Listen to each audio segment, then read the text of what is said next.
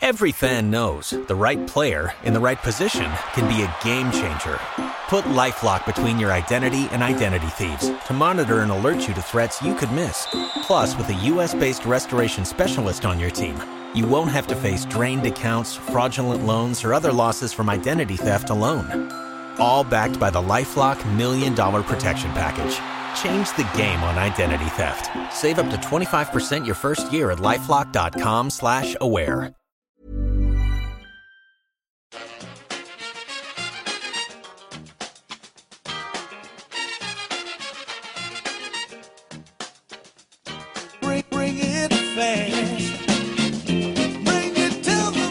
Hello and welcome back to the EPL Roundtable. I'm your host Kevin DeVries, and as always, if you'd like to reach us at the podcast, you can do so by either tweeting us at EPL Roundtable or emailing us at eplroundtable@gmail.com.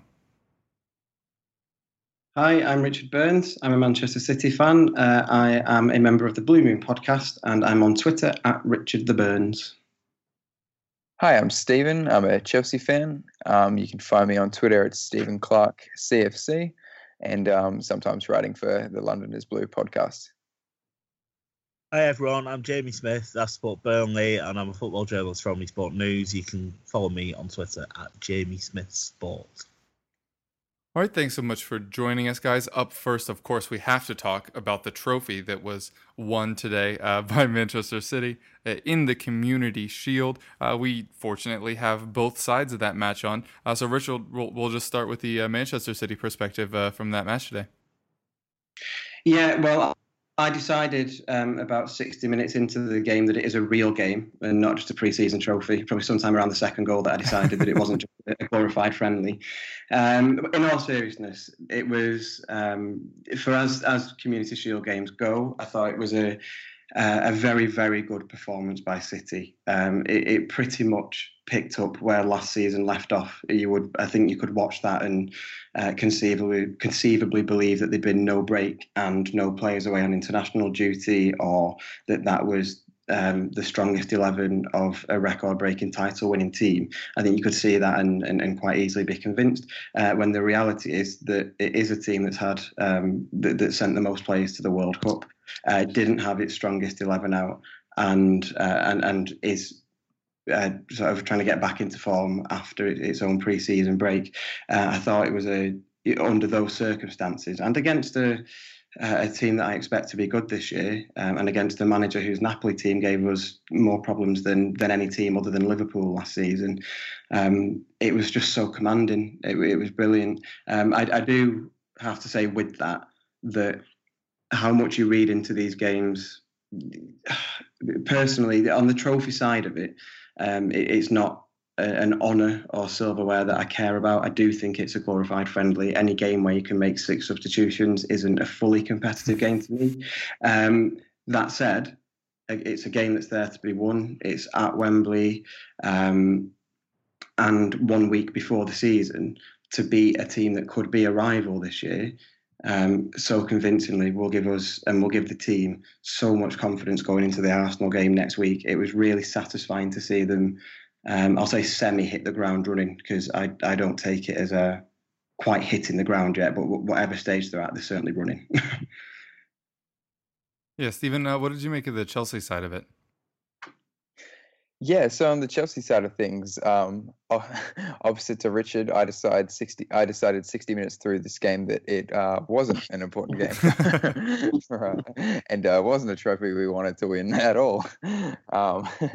No, but seriously, we were obviously really looking forward to this game. Obviously, Manchester City are the champions of England right now, and having seen some really positive things in pre-season so far, I was really excited to see us test ourselves against the best, and inevitably came up very short today. Some of the players really looked lacking of fitness, and I think that this is obviously a worry about less than a week out from the season starting now. I think Sarri mentioned that he still hasn't met 6 of his players, which is, not always the best thing. But I think this is what you see sometimes from teams that, are lacking fitness.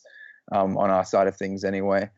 It really showed the class and quality that Manchester City had, especially going forward. I think it gave our defence a lot of trouble. Aguero looked incredibly sharp, and yeah, it was just really catalogue of mistake after mistake in this game from our point of view. There was some bright spots, obviously. I think Hudson-Odoi looked magnificent as he's looked all pre-season.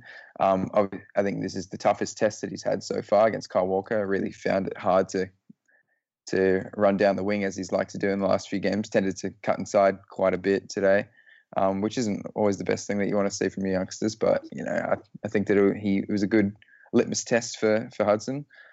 The real standouts for me out of profiling who was playing well and bad, I think that Morata, Alonso, and Fabregas look to be major issues in this system and kind of have done all pre-season.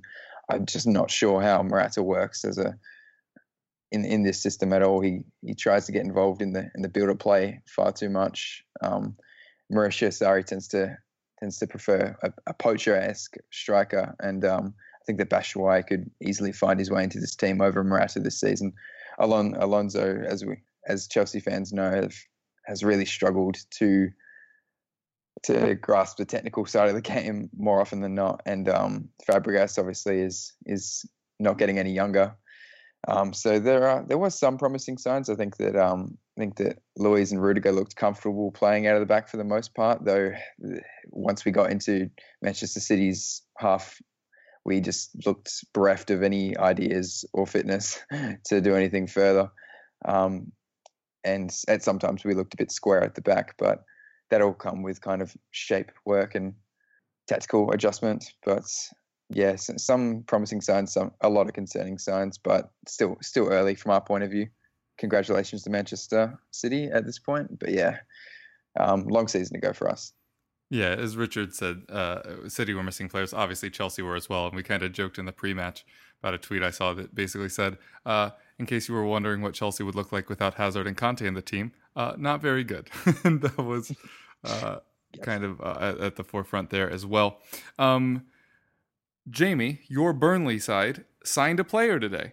Yes, we did. You sure did. That means that Tottenham are Incredible. now the only team that have not signed anybody this window. Also, last season, Tottenham were the last team to sign a player in the Premier League as well. Why do you guys think this keeps happening? And Tottenham, why do you think they're so slow and not to be too harsh, but at times ineffective in the market? To me, I think that Tottenham continuously achieve what they want to in the league. Sort of over the last 3, 4, 5 seasons, they are a reasonably successful league team. They've improved no end in that time, an unbelievable amount. And I think, given that this is regularly how Tottenham approach a transfer window, the experience now says that this works, that you can approach a transfer window in this way, that you can hold off almost until the last minute to get the signings that you want.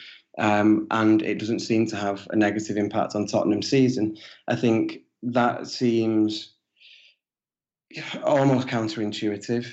You'd think that you want, and I know it's something that City have really improved at over the last couple of years, you'd think that you want your players in early to get used to training, to get used to the manager, to get used to the team, patterns of play and all that stuff that really helps you hit the ground running. But it just doesn't really seem to affect Tottenham all that much. So I suppose at the moment, unless they are directly missing out on players that they want to other clubs, I'm not sure they'll see, maybe at boardroom level, what the incentive is to hurry things up, because they seem to do this, maybe avoid paying some of the vastly inflated prices and still get what they want out of the season. So I wonder if maybe that affects the thinking and stops there being, I wouldn't say panic buying, but maybe stops things, that slows things down. I'd imagine it doesn't impress Pochettino. You'd think he would want players in quickly, but if at boardroom level, where the money actually changes hands and the big decisions are made, then they're getting what they want out of the club and out of the season. So maybe that explains it. Yeah, I really think it's interesting over the last few years that we see the effective amortized value come into effect with transfers.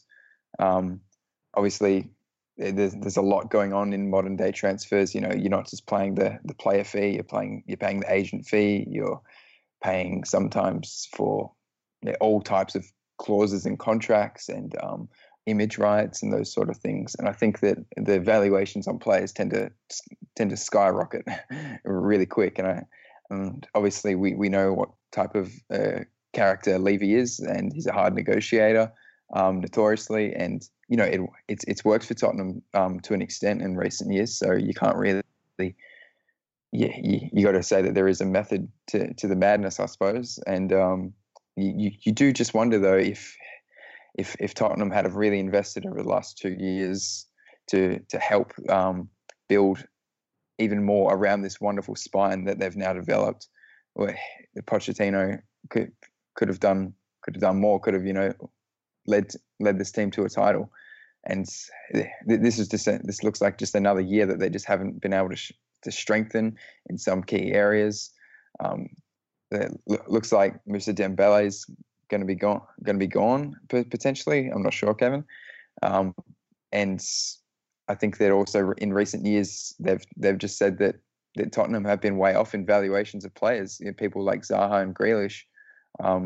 We've heard from the other side of things that that Tottenham haven't valued them at the same price that these clubs do. And that's I suppose that's a really subjective way of looking at it from each club's point of view, their own valuation of the players. But this is going to happen, I think, when Spurs haven't really looked abroad at their transfer targets a lot.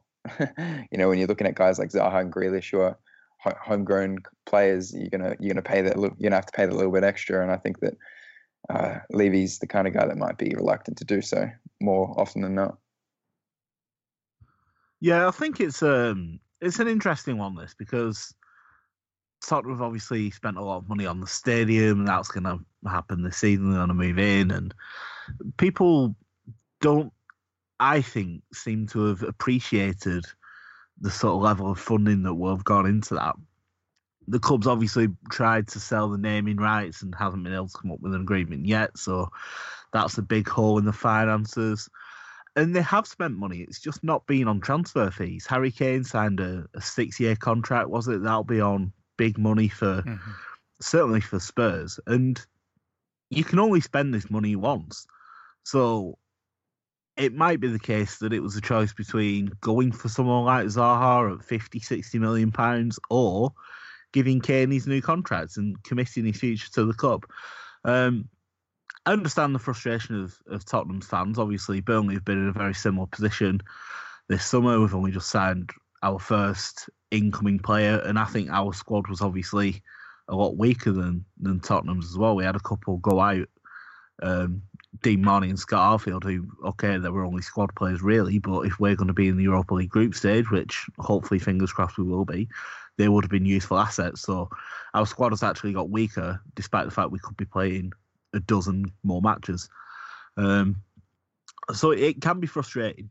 I think Spurs fans need to also just appreciate what they have.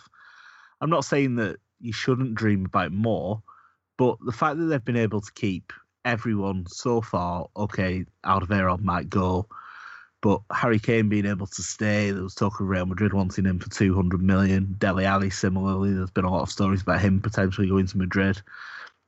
Being able to keep hold of these players, some of the best young players in world football, I think it's absolutely huge.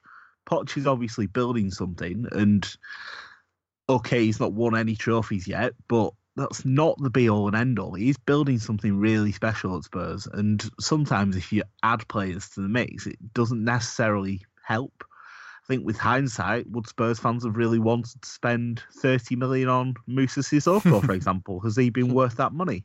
So it's a tricky one, and I think Spurs will do some business before the window closes. I think Levy's probably got bitten a little bit with Grealish. He should have gone when Villa was skint. And if he wants the player now, he's probably going to pay twice as much as he could have a few weeks ago.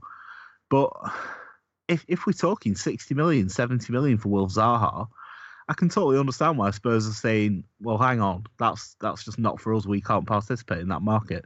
And it is frustrating, but I think Spurs fans need to just look at the team they've got.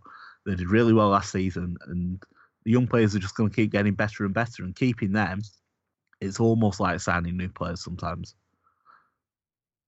Yeah, I'm not actually going to touch on that because I'm just hosting today, and you guys have to hear me talk about Tottenham almost every week. So we will just leave it there. But excellent points by all of you there. Now, this is our last full show before the season fully starts. So as is tradition, we're going to each go through and list who we think will win the league, who all will finish in the top 4, and which 3 teams will be unfortunate enough to be relegated this season. We'll start off with you, Richard. Winning the league, I'm going to have to go for City. There's no sign that anything's really going to slow down from last season. So I think one of the things that we have to get used to, and that is going to be interesting from our supporters, is how we react when things don't go as well in the league as they did last year, because it is inconceivable that we'll go from a season where we've broken every sort of positive record worth having, most points, biggest points gap, biggest goal difference, most wins, most away wins, so on and so forth. First team to get 100 points. It's not going to happen that we break all those points again. We're probably going to lose, realistically, probably lose more games than we did last season, where we only lost 2. And yet I still think we'll be the best team in the country, possibly by a bit of a distance again. So by any metric, we probably won't look as good, but I think it will be a season of further ingraining Guardiola's style into this team, which is obviously already sort of pretty well ingrained at this point. But I do think come the end of the season, I think we'll be the first team to have defended a title since United did it in 2009. We look hungrier than we ever have done in our previous 2 title defences in 2012 and following 2012 and 2014. Guardiola obviously has an excellent record of defending league titles, and I think Mahrez is a bit of a masterstroke of a signing. I think he will prove to be fantastic and massively improve the team. If we get a holding midfielder in before the deadline, which it sounds like City are pursuing, that would be a massive strengthening, assuming it's somebody good, obviously. For top 4, I would expect Liverpool to be in there. I think they've probably had the best transfer window because they've improved positions that desperately needed improving. We saw ourselves last year how much difference a good goalkeeper, a good distribution can make to a team, to the point that I don't think we'd have won the league without Ederson. He was that important to us and to our style of play. If Liverpool notice a similar impact from Alisson, which they will be hoping to, given how much money they spent on him, I think they'll be our biggest threat. The only problem for them, I think, or the biggest problem for them, is that consistency and how the intensity of Klopp's style stretches across the 38-game season. And then following that, I'm going to say Tottenham in 3rd, because I just think they're excellent. I love watching them. I like Pochettino a lot. They've got great players. So that's where I put Spurs. And then 4th is a hard one. I think 4th is a really, really hard one. I expect more from Chelsea this season, a lot more. I'm trying not to let my bias against United impact things, but I think they've had not a great summer, and there are signs that Mourinho is doing his usual, getting fed up after 2 seasons. And to be fair, he's looked pretty fed up since he walked through the door there. And I think there'll be a hell of a lot of pressure on them this year to really mount a title challenge, and I'm not convinced that they will. So I'm going to put Chelsea in 4th. And then for relegation, I would have Cardiff going down because it's Neil Warnock and he's not a good Premier League manager, even by his own admission. And I didn't think he'd stay there, to be honest, let alone, I was surprised to see that he signed a new contract. And then after that, I think it's the hardest in years to call the relegation battle. I think you feasibly got over half the league that could get dragged into it. I'm tempted to say Bournemouth will really, really get dragged into it this year, because I think they're at a point where, without making significant improvement and significant changes, I think the difficulty of the Premier League just might really start to catch up with them. And so I'm going to tip Bournemouth to go down, but I don't know if that's a crazy shout. And then possibly even crazier, until today, when they finally made a signing, I've really, really worried for Burnley. And Jamie might offer, well, hopefully offer an entirely different opinion on that. But with the possibility of a draining Europa League campaign, and without making serious additions, I think we see time and time again teams that, to be respectful, arguably punch above their weight from one season. When they're in that grouping outside of the top six and don't necessarily have huge resources, the effect next season of not being as good and the impact that can have on confidence, I think it can be huge. And if Burnley didn't start well, I would personally see them struggling to pull themselves up through the league. That said, Sean Dyche is an extremely talented manager, and they've got everything in terms of hard work, and that's not to demean the quality that they have as well. They could very well prove me wrong and be a top half team again, but just on transfers so far, I could see Burnley being dragged into it. Sorry, Jamie. Yeah, in terms of my predictions for the top four, I tend to agree. I think that Manchester City, not just based on today, I think that just the entire ethos that Pep Guardiola pours into a club. I think it's this winning mentality that probably haven't seen since maybe even the first time around at Chelsea for Jose Mourinho, that where it just seemed inevitable that Chelsea were going to win that second title, but just because the mentality of the team was so strong and so ingrained in the way that side played. And I tend to see that with Man City. I think, and I agree, I think Mahrez is an absolute masterstroke of a signing. Someone that I really wanted to see at Chelsea. He's incredible. Every time I see him play, I'm reminded of how good a player he actually is, and how just unbelievable that it was that he's actually stayed at Leicester this long. I think that he was the one that I really thought was going to leave that first window after they won the title. So yeah, I think that that's really good business. I think that they just have so much depth, and I think that though the one thing I would say about Manchester City though is, if Liverpool are to improve heavily, and it would take a massive improvement, obviously, I think that I'm right in saying that Pep is going to probably prioritise the Champions League this year, I'd imagine, or at least try and give it a better go than last year, and that could potentially, maybe in the later months, if it is tight, if it is the 3 or 6 points difference. But that would obviously require an actual title race, which we haven't really seen probably since the 13-14 season. So yeah, I'd expect Man City to win the league. I think that as I've alluded to there, I think that Liverpool will be in second. I think that they've done some amazing business. I think that the one that kind of has gone a bit under the radar, probably because they signed him technically last year, is Naby Keita. He is just an incredible player. He reminds me, obviously, I watch N'Golo Kante week in, week out. He's got the work rate of N'Golo Kante, and the proficiency of like a Thiago going forward. I think that he's going to be perfect for Klopp's rock and roll style of football. In third, maybe my bias, I do think that this Chelsea side could get there. I really think it obviously depends on. I think Hazard is staying. I think it's far too late for that to have gone down this transfer window. I think we've survived another summer of the constant Hazard to Madrid talk. So I think that Hazard will stay. It may take him a month or two to adjust to get into the flow of how Sarri works. But I think once he does, I think Hazard's going to have a great season.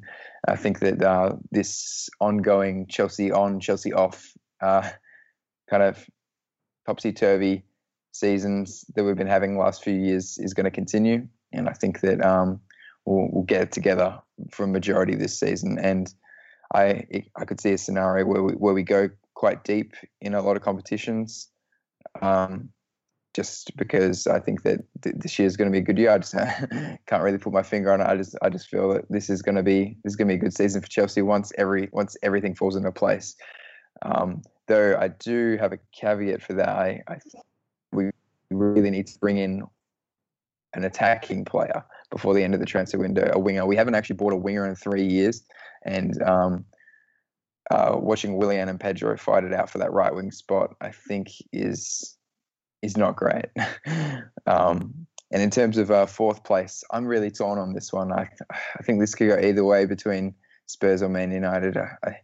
I do worry for Spurs because of the lack of transfer business, obviously. And yeah, you're always worried that if you don't move forward, then are you moving backwards? And yeah, but then you look at, the quality that they've got in terms of Kane and Dele and Eriksen and all these guys. They've been such constant providers in the Premier League for the last few years.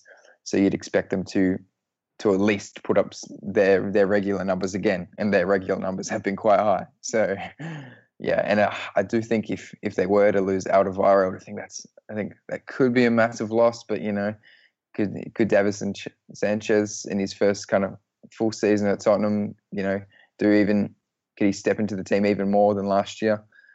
Yeah, and then with Man United, obviously, it's been quite a crazy summer for them. I've been tuning in and out of.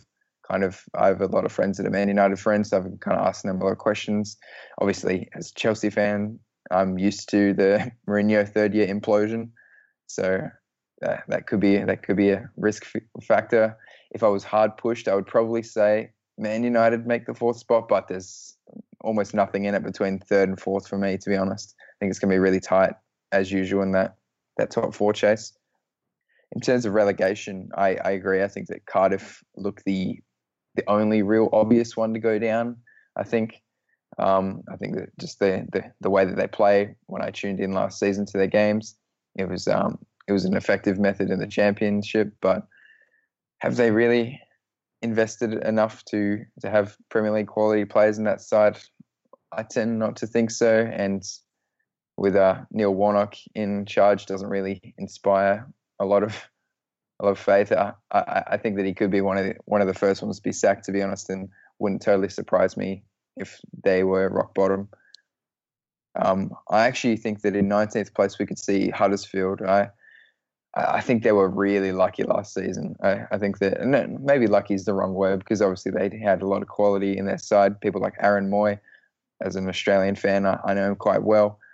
But yeah, I think that maybe even where they've invested hasn't been in the right positions. I don't think. I think that some of their buys have been questionable, to say the least. And I think that this could be a season too far for them. And lastly, actually, I've said this is another team I've put in here with a caveat. I think that if Crystal Palace lose Wilfried Zaha, I think they're in massive trouble. I really think if they sell Wilfried Zaha this late, I think they could be goners, to be honest. So I like the signing of Max Meyer. I think that's a really smart business there. But I can't remember the exact stats. But without Wilfried Zaha, Crystal Palace were just a different team last season, and they lost a lot of games. I'm pretty sure he was involved in all of their wins, if I can remember correctly, or at least a lot of them. Yeah, and I think it was all of them. Yeah. And that's insane. That just shows you he was probably one of the most effective players for a team last season, for his team. And yeah, if they were to lose him at this late stage, I think that could be a disastrous blow. Yeah, I agree with a lot of what's been said by Richard and Stephen. Without just repeating the same four that's been said, I do think Arsenal will miss out, like the other two lads. I don't really rate Unai Emery, to be honest. This is a guy who couldn't win the league at PSG in his first season, despite the massive investment they had in their squad. They were picked by Monaco, who, fair play, was sensational that season. But if you can't win a one-team league, it's a big red flag for me with Unai Emery. I don't think they've bought particularly well either. I don't think they've bought players who can get them back in that top four. There's massive leadership vacuum in that squad. The fact that they're talking about Ozil as a potential captain, obviously he's had a very difficult summer with what's been going on with Germany, and I'm very sympathetic to him because I think he's been badly treated. But talking about a potential club captain, Mesut Ozil, I think that's absolutely abysmal and just shows what sort of a mess Arsenal are going to be in when games start going against them. They're not going to be able to turn it around. And the other team out of the top six from last season that I think will miss out are Manchester United. Mourinho just seems to be falling apart. They don't seem to have brought in players to improve the squad, particularly. Not really sure Fred's going to do the business. I think we saw at the World Cup players like Lukaku and Pogba freed up from Mourinho's straitjacket. They really thrived. I think questions are going to be asked if we don't see the Pogba and Lukaku that we did at the World Cup. Both players just don't particularly seem motivated by playing for Mourinho.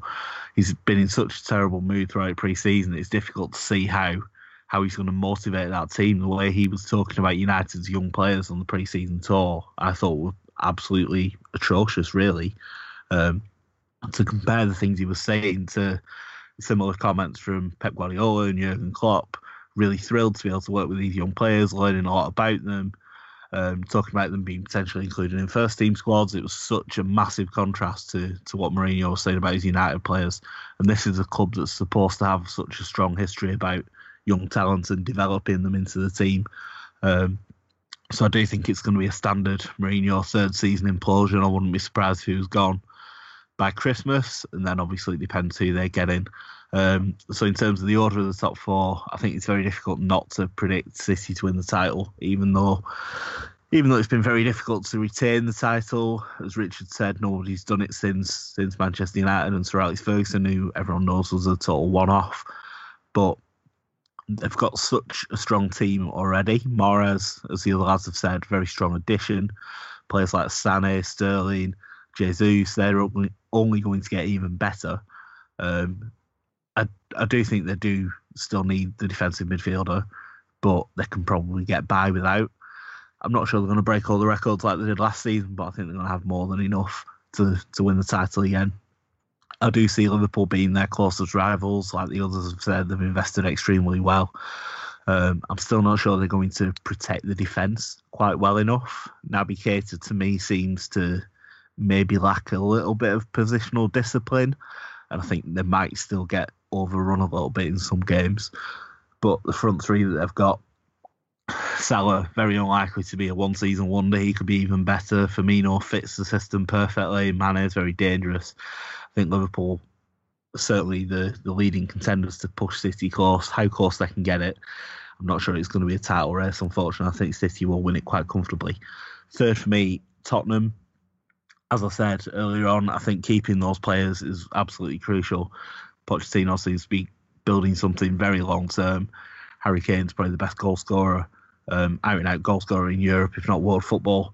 Players like Christian Eriksen, Dele Alli pulling the strings. I think they're going to have more than enough to get in the top four.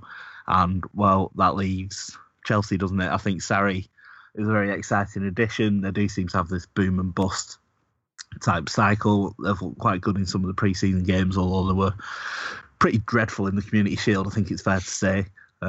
Morata needs to buck up or ship out. For me, I think he's a big weakness in that team, and obviously they need to keep Hazard and probably Courtois as well, with Madrid circling. So that's the top four for me. To go down, I think it is extremely difficult to call. Probably agree with Cardiff. They don't seem to have invested strong enough. They've brought in Championship players, really.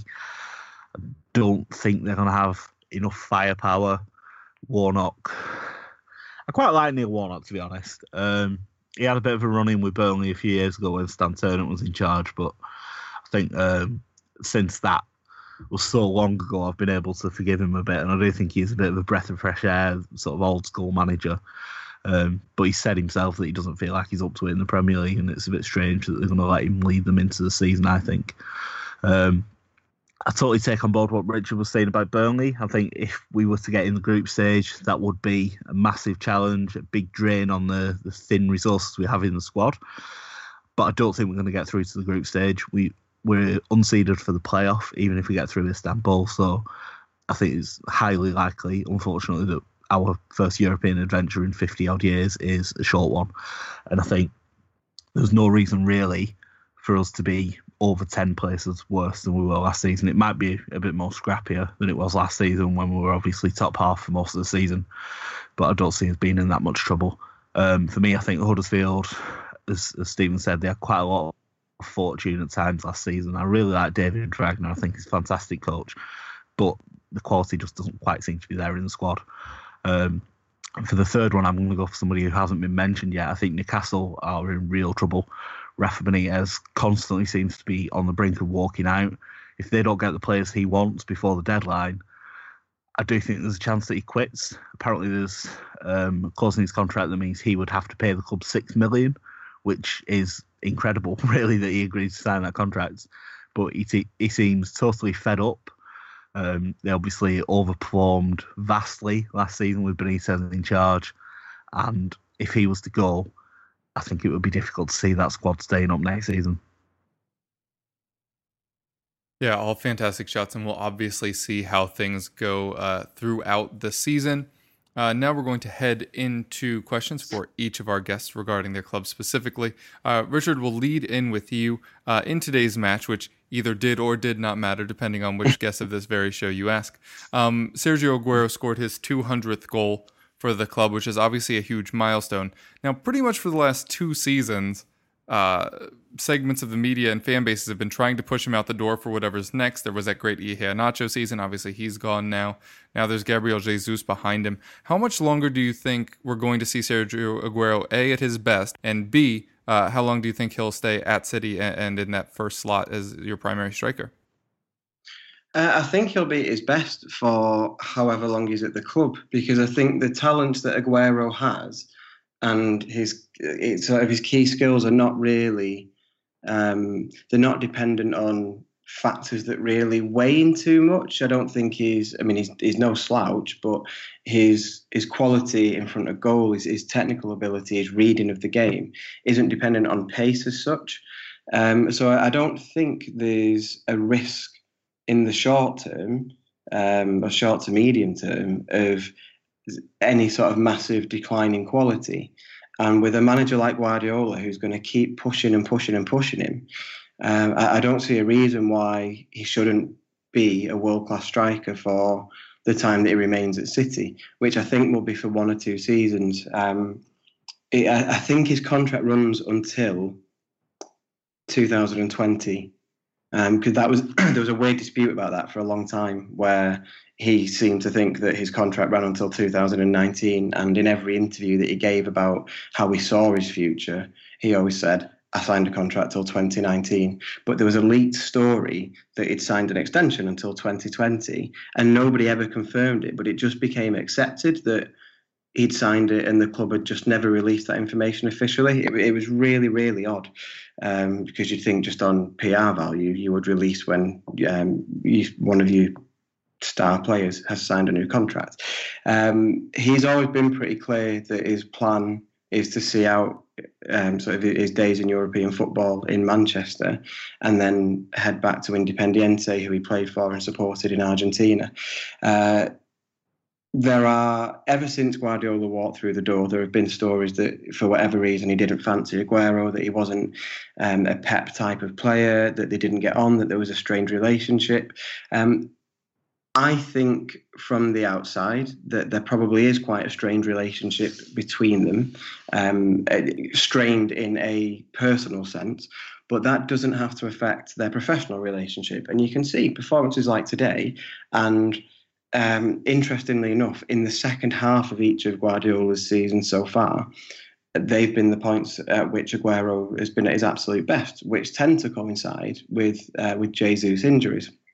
But there always seems to be in sort of January, February, this real kick on from him, and he'll hit a purple patch where he's, well, I suppose normal Aguero, where you sort of a goal up before the game even starts, if he's starting when he's in that kind of form.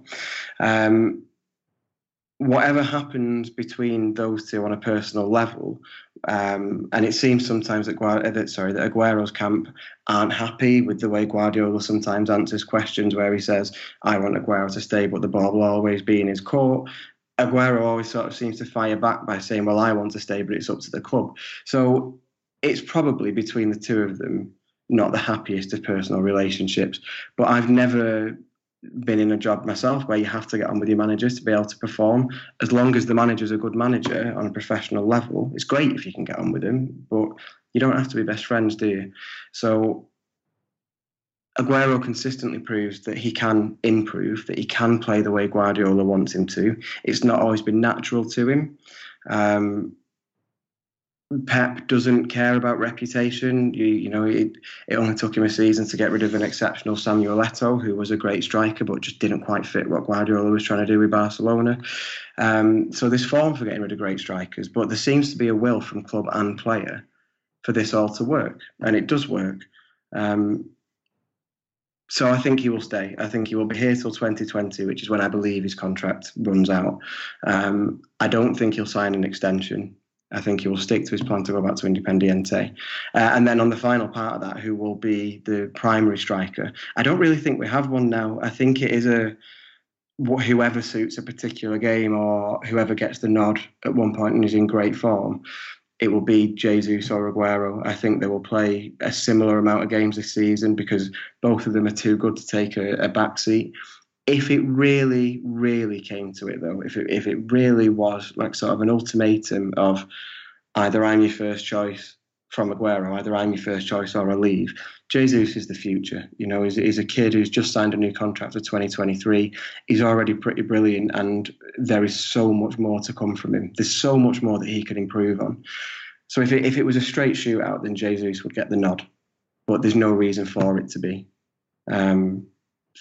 So yeah, I think Aguero will see out his contract. He'll continue to be brilliant, but I think he'll pretty much split his role with Jesus. I don't think they'll be starting a whole lot of games together, so I think it'll be pretty much half and half. Interesting. If you had to put a number on how many starts you think each gets in the league? God, that's an hard question, Kev. I would probably tip Jesus to be starting a few more and be sort of at the 22, 23 mark for starts, and then Aguero on whatever the difference is. Math isn't my strong point, but somewhere towards the sort of 15, 16, around that mark.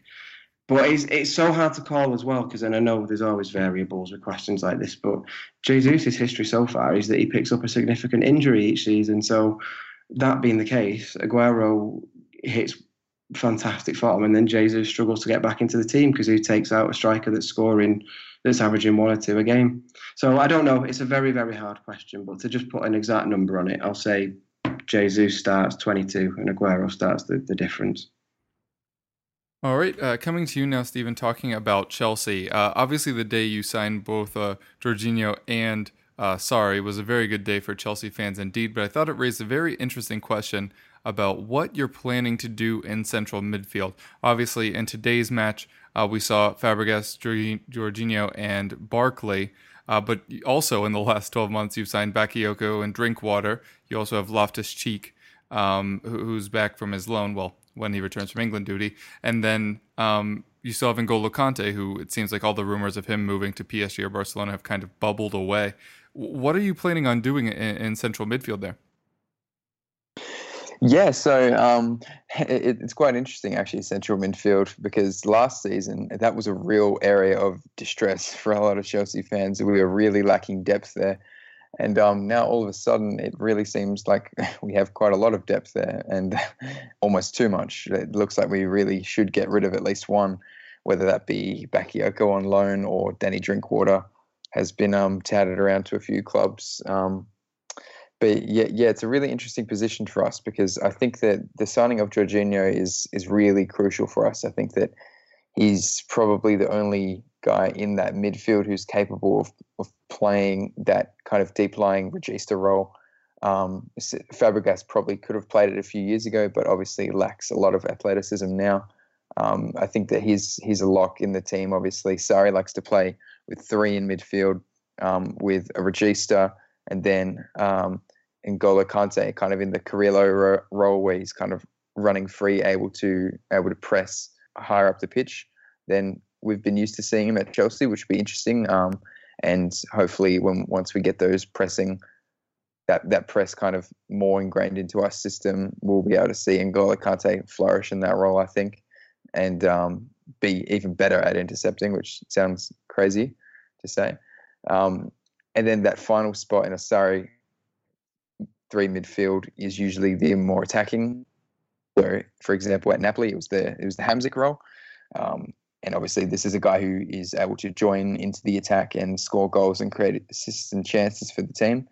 It's a pretty crucial role in the side from an attacking point of view. We probably haven't at Chelsea had that kind of clear attacking midfielder since someone like Oscar. We haven't really had a need for it in our system. We've obviously played 2 in midfield for the majority of the last few years, so having that third position is now looks like it could be an opportunity for Ross Barkley or Ruben Loftus-Cheek to make a claim for a first team role in this side. But I do worry about both of them for some reasons. First of all, I think that Barkley has looked really good in preseason for the most part. I think that he's had all the application, but does still lack a lot of clarity in the way he makes decisions in the final third. I think that he sometimes passes when he should drive and drive when he should pass. And I think that'll come with time playing in the system. But at the same time, when I've been assessing Napoli over the last over the break and going back and watching a lot of their games from the last few years. And one thing that I did notice is just how athletic that midfield was for Napoli. And I think the side in general, I think, was a really athletic side. When I look at someone like Barkley, who tends to have almost that kind of Wayne Rooney, Luke Shaw kind of body shape, I suppose. I'm not exactly sure if he has the full athleticism to get around the pitch as much. Obviously, we haven't seen him play that much at Chelsea, so it's still very much early days in that regard.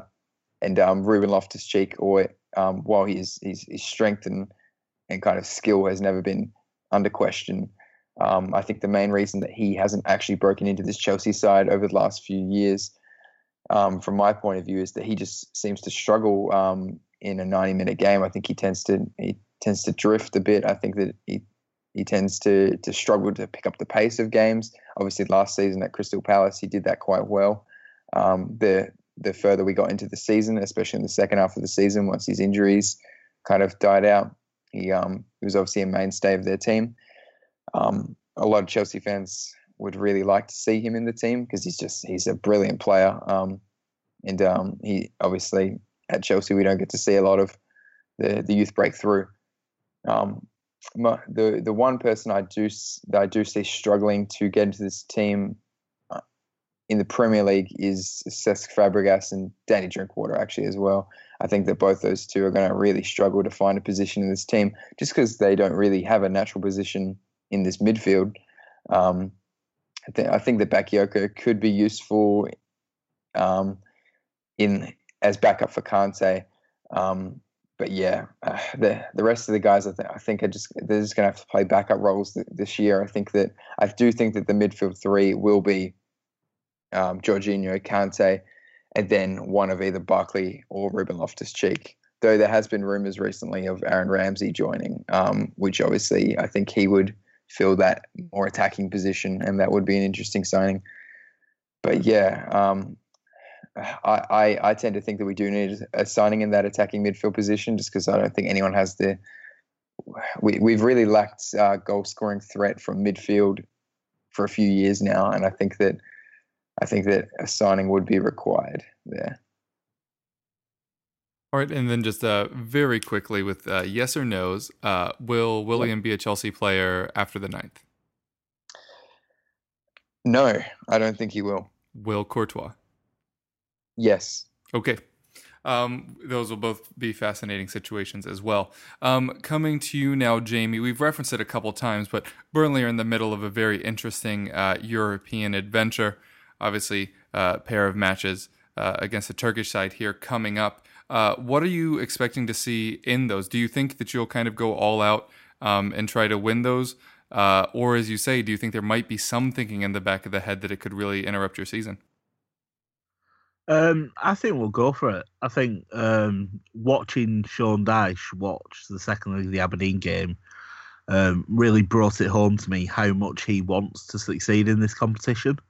A lot of his comments coming into the season seem to suggest that the Europa League was almost like something that he didn't really want for the club. And I do think it's fair to say that we're massively ahead of schedule.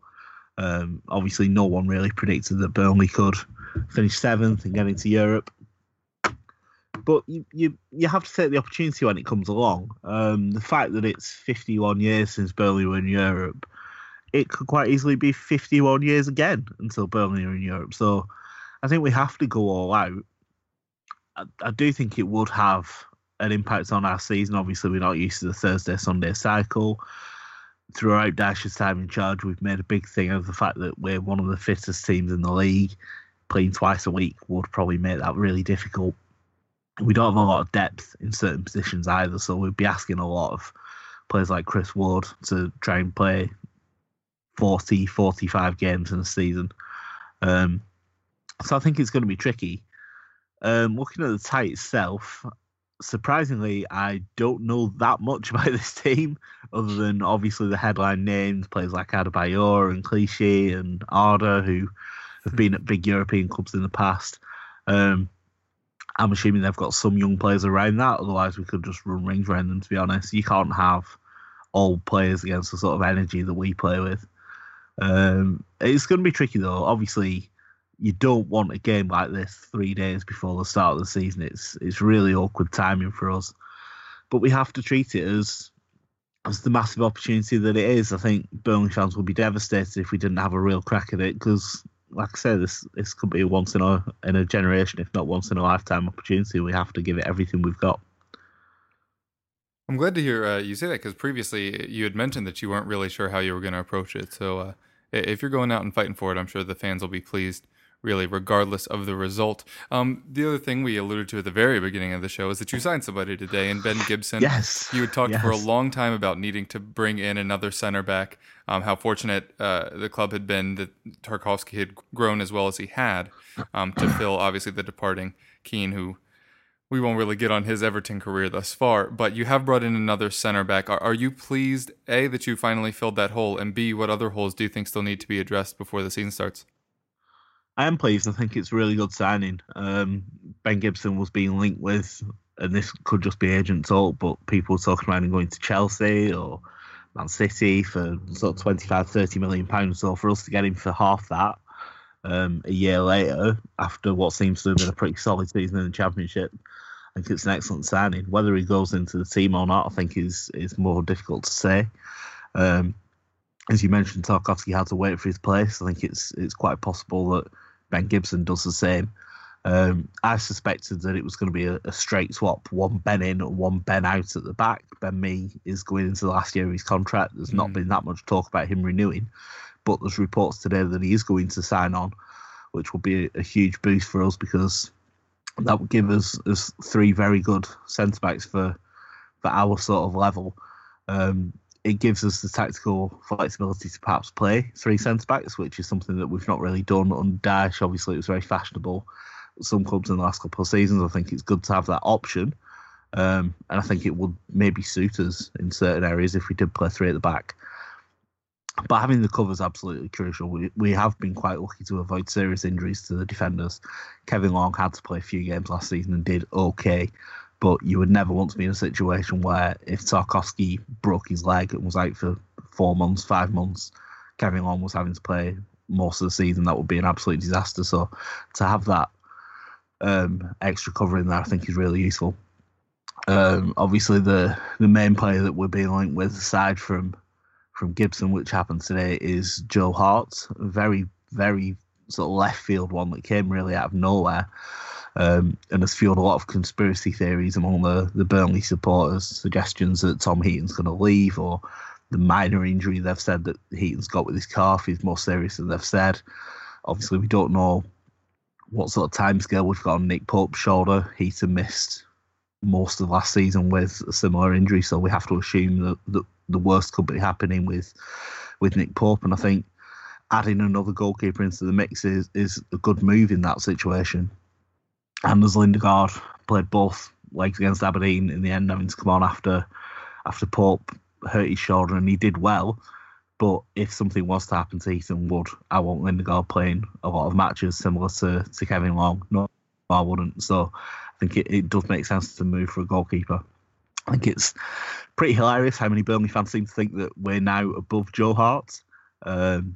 It's fair to say that the last couple of years have not been good for Hart, but this is a goalkeeper with 75 England caps, 4 Golden Gloves, which is more than anyone else. Helped City to a couple of league titles, was it?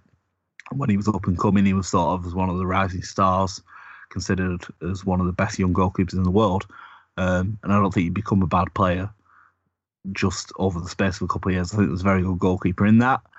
We've obviously worked wonders really with Pope and Heaton, goalkeepers that when we signed them, they were dropping down to League One.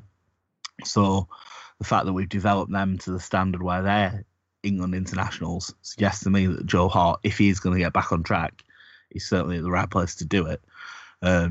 Whether or not he comes in and is number one or whether he's back up to Heaton, obviously we have to wait and see for that. But I think it's got the potential to turn out to be a very smart move. Other areas of the squad, I think we're in a position now where it's about adding quality and depth wherever we can. If players are available, then we have to try and do deals. I don't think there's anything glaring in the squad that we really need. Maybe a bit of pace and attack. There was a lot of talk about Sam Clucas from Swansea. Seems like that deal might not be happening. Similarly, we wanted Alfie Mawson before the Gibson deal was done. From what Daesh has been saying, we had Mawson pretty much in the bag, and then Fulham came in and offered more money, and he wanted to go and play in London. So these things can happen. I'm sure they are working on deals quite often. Our transfer activity comes pretty much out of nowhere. No one was suggesting that Joe Hart was going to be a target, and then all of a sudden it seems to be almost done, and people are saying that's going to be announced maybe on Monday. So I think there are going to be deals to be done, and if we can get maybe Jay Rodriguez in from West Brom, he's a name that people have been talking about, obviously a former player. If we can add a Clucas type, versatile midfielder who can play a few different roles, Joe Hart in to boost goalkeeping cover, I think we'll be in decent shape. Yeah, kind of sticking with the transfer stories here. Just 4 days to the end of the window from now. So who do you think will be the biggest name either in or out of the Premier League? I was prepared for this until Stephen disagreed, and now I sort of bow to him. But I was going to say Courtois. I sort of assumed that he might well make the move to Madrid, given how much it's been linked. And then the other one that I was going to say I thought might happen, although I might have misread the question with you saying in or out of the Premier League. I was going to say I could see Zaha moving if somebody stumps up the money for him. But and I assume Spurs would remain favourites for that. But yeah, other than that, to be honest, I don't really know. I know we're still looking at City is still looking at a holding midfielder. Pep seems to have confirmed that today. So whether we've been linked to some pretty big names in that regard. Obviously, we missed out on Fred, missed out on Jorginho. So whether there could be a pretty big name coming there, I don't know. But it seems like it might be something that's a little bit under wrap. So yeah, I'll stick to my original answer of Courtois going out. But to be honest, nothing would really surprise me at this point. Yeah, I mean, it seems like the Courtois one is going to rumble on to the end of the window. The reason I think he may stay is because I actually think that for the money that Madrid are offering, 32 million, I think was the latest bid that's actually been made. I think that Chelsea would just rather lose him on a free, to be honest, next year and keep him and try and make a pushback for the top four. Honestly, right now, I don't think that there are a lot of top quality goalkeepers available for a price that Chelsea seem interested to buy. So I think that we may wait a season, hold Courtois down, and maybe hopefully try interest him in a new contract. But if he wants to go on a free, then I think that Chelsea would happily let that happen.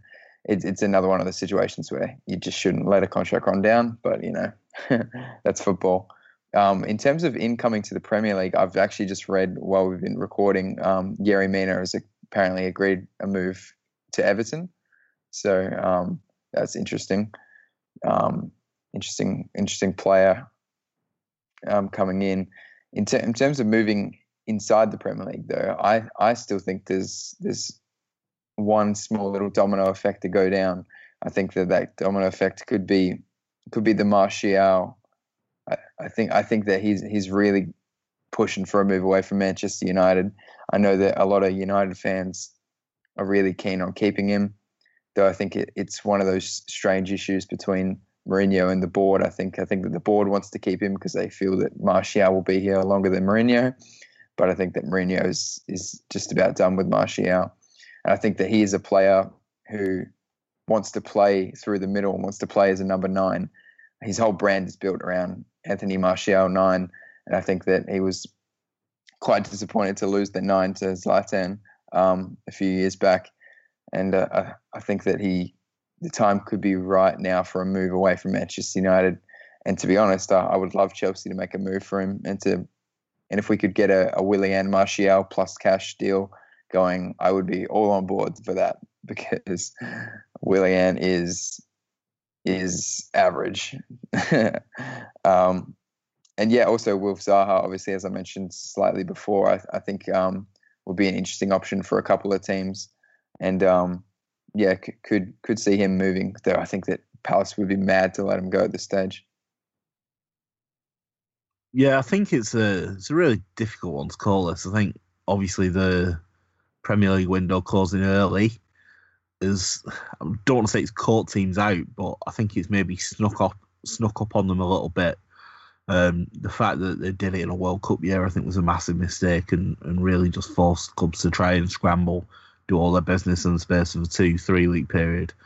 And I don't think it works unless all of the big European leagues fall into line, which might happen in the near future. But for now, I think the Premier League's just put their clubs at a big disadvantage.